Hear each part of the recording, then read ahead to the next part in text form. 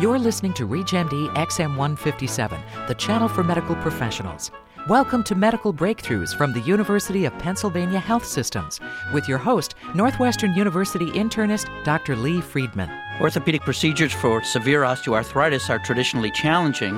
Worries include things like postoperative complications like DVT, postoperative pain, prolonged rehab and recovery times, and prostheses not lasting. What developments promise better experiences for our patients needing these type of procedures? I'm your host, Dr. Lee Friedman, and with me is Dr. Craig Israelite, Assistant Professor of Orthopedic Surgery at the University of Pennsylvania. Thank you for being with us, Dr. Israelite. Well, thank you for having me. Knee osteoarthritis. After we do the Tylenol and the anti-inflammatories, what non-surgical options are worth pursuing? There are many, and that's good for patients because, we realize that most patients do not want an arthroplasty, which is a joint replacement for their knee. So the first line of treatment, obviously, is just what you mentioned, which is, anti-inflammatories, decreasing of your activities, try to avoid those high-impact activities. And again, assisted devices, there's some braces which sometimes help with certain types of knee arthritis. That's when we start to do some more invasive treatments. The first thing that we generally do is after we make the diagnosis of osteoarthritis is determine is there anything further non-surgically to do, and there usually are. Sometimes it's a cortisone injection. There are materials generically named viscosupplementation, which is a series of shots which many patients get. And again, these materials are not curative. However, they can delay definitive treatment, particularly for someone who's still really very active, young, not ready to retire, and really has just only moderate symptoms. On the other end of the spectrum are things like the synthetic synovial fluids used for patients at high risk for surgery? They can be. So sometimes patients, if they're not surgical candidates, then they're not surgical candidates. That's the first thing we do when we schedule someone for an arthroplasty. They need medical clearance, and even though we all went to medical school, I don't have the qualifications to make sure their heart and lungs are good. So occasionally we have a patient who's not a candidate, and therefore we will really push the envelope as far as non-surgical treatment. Are there some things, surgically speaking, that don't involve replacing the joint itself? Well, there are. Everyone wants to keep their native knee. Fortunately or unfortunately, there is a lot of what's called arthroscopic debridement.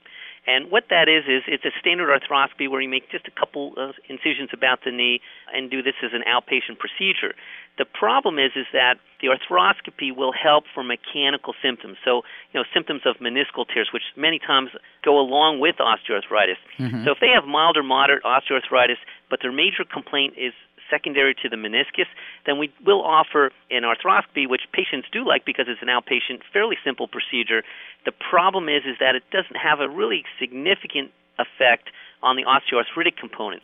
So I don't want to say that we don't do arthroscopy for arthritis because we do, but it's really for the mechanical problem, the wear and tear of the meniscus.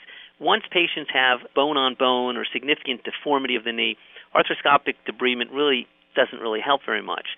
Along those lines, there are some non-arthroplastic techniques we use, particularly for younger patients, where we can actually harvest cartilage and replace this cartilage into the native knee. We can also do osteochondral allograft transplants. So for someone who is a relatively young patient, we will try what are these newer joint preservation techniques.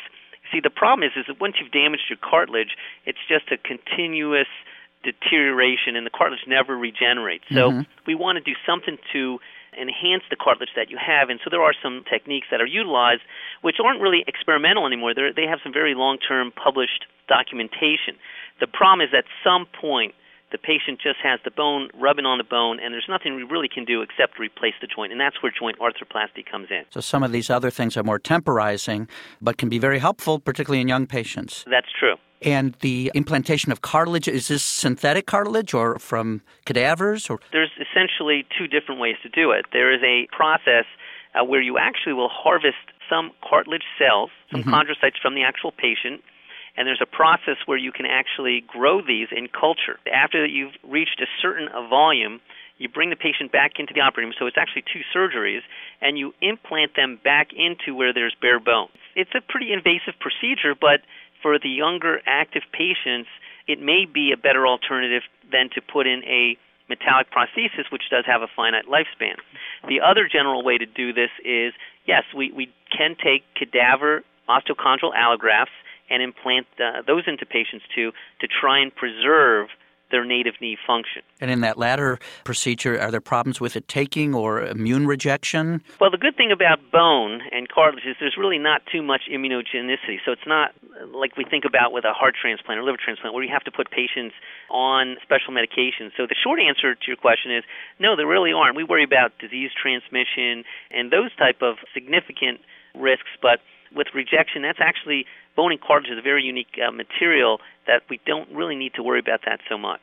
When it is time to do an arthroplastic procedure, what type of things are new on the horizon? Well, there's a lot of new techniques and materials, and I'd like to divide them into three phases. So the first is this concept of partial knee replacements. And there was some historical attempts at this, but they really didn't work well. But beginning in, the early 90s, mid-90s, and certainly by, the new millennium, we now have developed very, very good and very sophisticated what are called partial knee replacements. So in other words, there's three compartments of your knee. There's the patellofemoral, which is anterior. You have a medial compartment and a lateral compartment. So if just one of these compartments were arthritic, it doesn't make sense to replace a whole knee, because the patients generally like to save as much of their knee as they can and save all their ligaments, and it really has a more normal feeling to it. So let's just say you have a varus deformity, which is a bow-legged deformity, and you have arthritis on the inside of your knee, and everything else is fairly pristine. We can, through a very minimally invasive surgery, just replace that area with a small incision and just a little metal and plastic topping so that you can retain most of your normal knee function. So that's called a unicondylar knee replacement. And we have them for also the patellofemoral joint. So if you have isolated cartilage deterioration just on the back of your kneecap, sometimes we do that also. So that's been a big advancement, just putting in partial knee replacements, because the recovery is a little bit quicker. If they ever have to be revised, they're a little bit easier to take those out and put a full knee replacement in. Excellent. And I imagine, as you were saying, perhaps a little more normal range of motion, return to activity more quickly. Yeah, there is a significant return to activities, and again, the patients feel more of a normal motion of their knee. So that's the first phase, is that we've developed, the engineers have done a very good job at a lot of the companies to develop these partial knee replacements. Mm-hmm. The second thing is this concept of minimally invasive surgery. So again, when I trained not that long ago, but more than a decade ago, patients' incisions would be really 10, maybe even 15 inches, and there was really a wide open exposure. So patients will hear, and there's some direct consumer marketing, and even then their local orthopedic surgeon may advertise that they do these smaller, less invasive surgeries. And what this means is that you try not to cut as much muscle, and particularly the quadriceps tendon. So what that does is it allows for a quicker return to function, as well as usually a little bit less pain post-operatively. Long-term results are excellent no matter how you do it. They really are. But it really is for someone who can really push the envelope and rehab their knee to try and regain range of motion and function as quickly as possible. And again, you have that side benefit of decreased pain. So we have newer components, and we have some better surgical techniques. And then the last thing is, because patients, the big complaint or fear that I hear in the office is that they're afraid to get it because they hear it's just so painful. And again, we are making an incision. We are cutting the bone, and that in itself, is obviously a painful procedure. Absolutely. However, with these multimodal pain strategies, we do a lot of blocks now. So we give femoral nerve blocks so that the leg is numb after the surgery so that you don't feel the same amount of pain. We give a lot of other ancillary medicine, so not just narcotics these days. We give some anti-inflammatories to try and reduce the inflammation about the knee. So those strategies with smaller incisions, as well as better rehabilitation, as well as multimodal pain strategies, have really made our patients more comfortable. I've heard the term image-guided surgery. Is that applicable in this area? Yes, it is, and we actually do that here at Penn, where the engineering has made very good jigs, cutting blocks to put these components in, because it's very, very important on how you put in these metallic components, because if you put them in, let's say, crooked, to use a silly word, they're not going to do well. So what image-guided techniques, using a computer-navigated system, has the benefit of a computer helping you put these in a little bit more accurately into the patient, so the result would be potentially a longer result or a better range of motion or a better feel to the knee. Having said that, most patients, I don't want to say everybody needs computer-assisted surgery. It's something that's been developed that we do use that is an aid to put these components in. But I think as it gets refined more and more, it may eventually become the standard adjuvant to surgery. So we're not talking about robots doing the surgery at this point, although there's some experimentation with that. It's really a way to use a monitor, a model of the knee, put it on a computer screen, put the implants on the computer screen to make sure that they're in accurate alignment as possible. I would imagine that would be critical, especially with patients obviously wanting these prostheses to last for a long time. If they're not in there properly, you could get secondary wear and tear on other joints. That's true. And the truest thing is no one really wants a surgery, but the corollary to that is if they don't want the first one, they definitely don't want a revision of the first one. That's right. In terms of longevity, if there is a younger person who played a lot of football or did a lot of heavy work and needs something like this, are they going to need to have it done again in their lifetime? So that's a question I get asked frequently in the office. How long will this knee replacement last? And, it's obvious that it lasts different amounts of time in different patients. So the number that most people quote is about 15 years because there is data to say that, over 90% of knees put in function for 15 years. But that's a silly number, and I tell patients that's a silly number because if someone's 70 or 75, statistically, it should last them their lifetime. And that doesn't mean that they're not going to live 15 or 20 years, but we know that the gait cycles at someone age 60 versus, say, age 40 is about 40% less. So it's a wear and tear thing. So someone who is young, under the age of 50, we don't know for sure, but most of the time I would predict that they would need a revision of that surgery, which means you have to take the first one out and you put another one in.